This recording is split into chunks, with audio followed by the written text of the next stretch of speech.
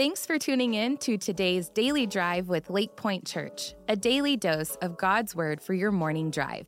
When the Word, not the world, becomes the majority of your week, your life will start to change. For that reason, our prayer is that God will speak to you through today's devotional. For more digital content to feed your faith, visit lakepoint.church/dailydrive. And now, let's dive into today's devotional. Hey, what's up, everybody? Hope you're having a great day today. My name is Mike Bro, and we're grateful you spent a few minutes with us today. We're all on a journey just talking about walking a new direction in 2023. And to do that, so far we said that you got to map your route. You got to download a new playlist, and you got to find a partner to walk with. And we left off yesterday talking about the value of finding someone or a group of someones that you can walk this life with. And here's the key walk this way verse we saw yesterday, Proverbs 13:20.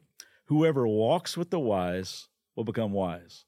Whoever walks with fools will suffer harm. I have one tattoo. I actually lost a bet with my son, and he told me he's going to get a tattoo. I said, "You are such a needle wimp. You're not going to do it. The day you do it's the day I do it." He texted me from the tattoo place, went, "Your move." It's like, oh, man. So I had to get one. So I got a small one on the back of my calf. It's my life verse. But when I was getting the tattoo, a guy went to the tattoo place, kind of followed me there. I thought, who's this guy to follow me to the tattoo place?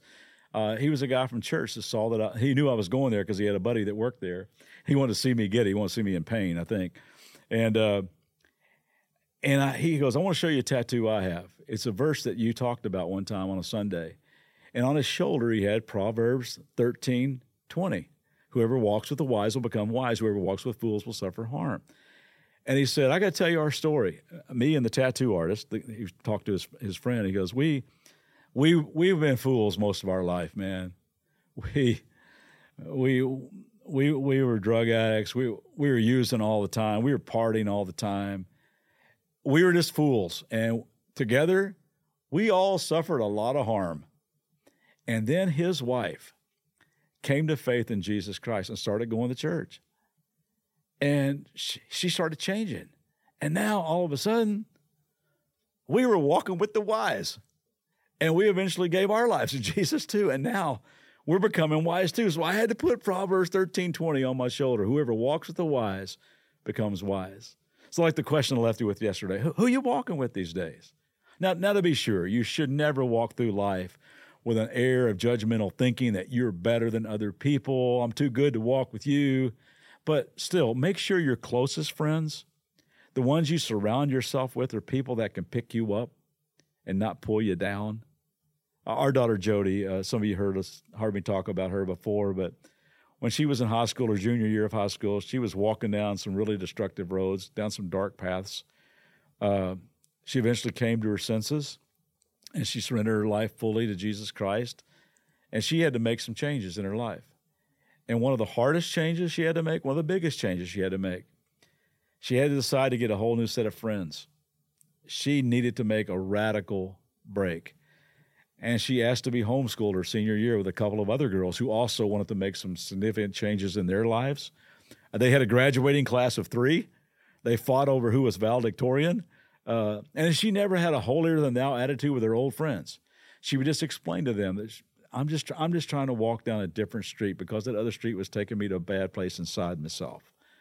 You can go to a church service. You can listen to something like this, and you can say, you know what? Yeah, you're right, man. I'm going to walk down a different street. But then you can run back to the same old crowd that pulls us right back down into destructive habits. Galatians 5:7 reminds us, you were running the race so well.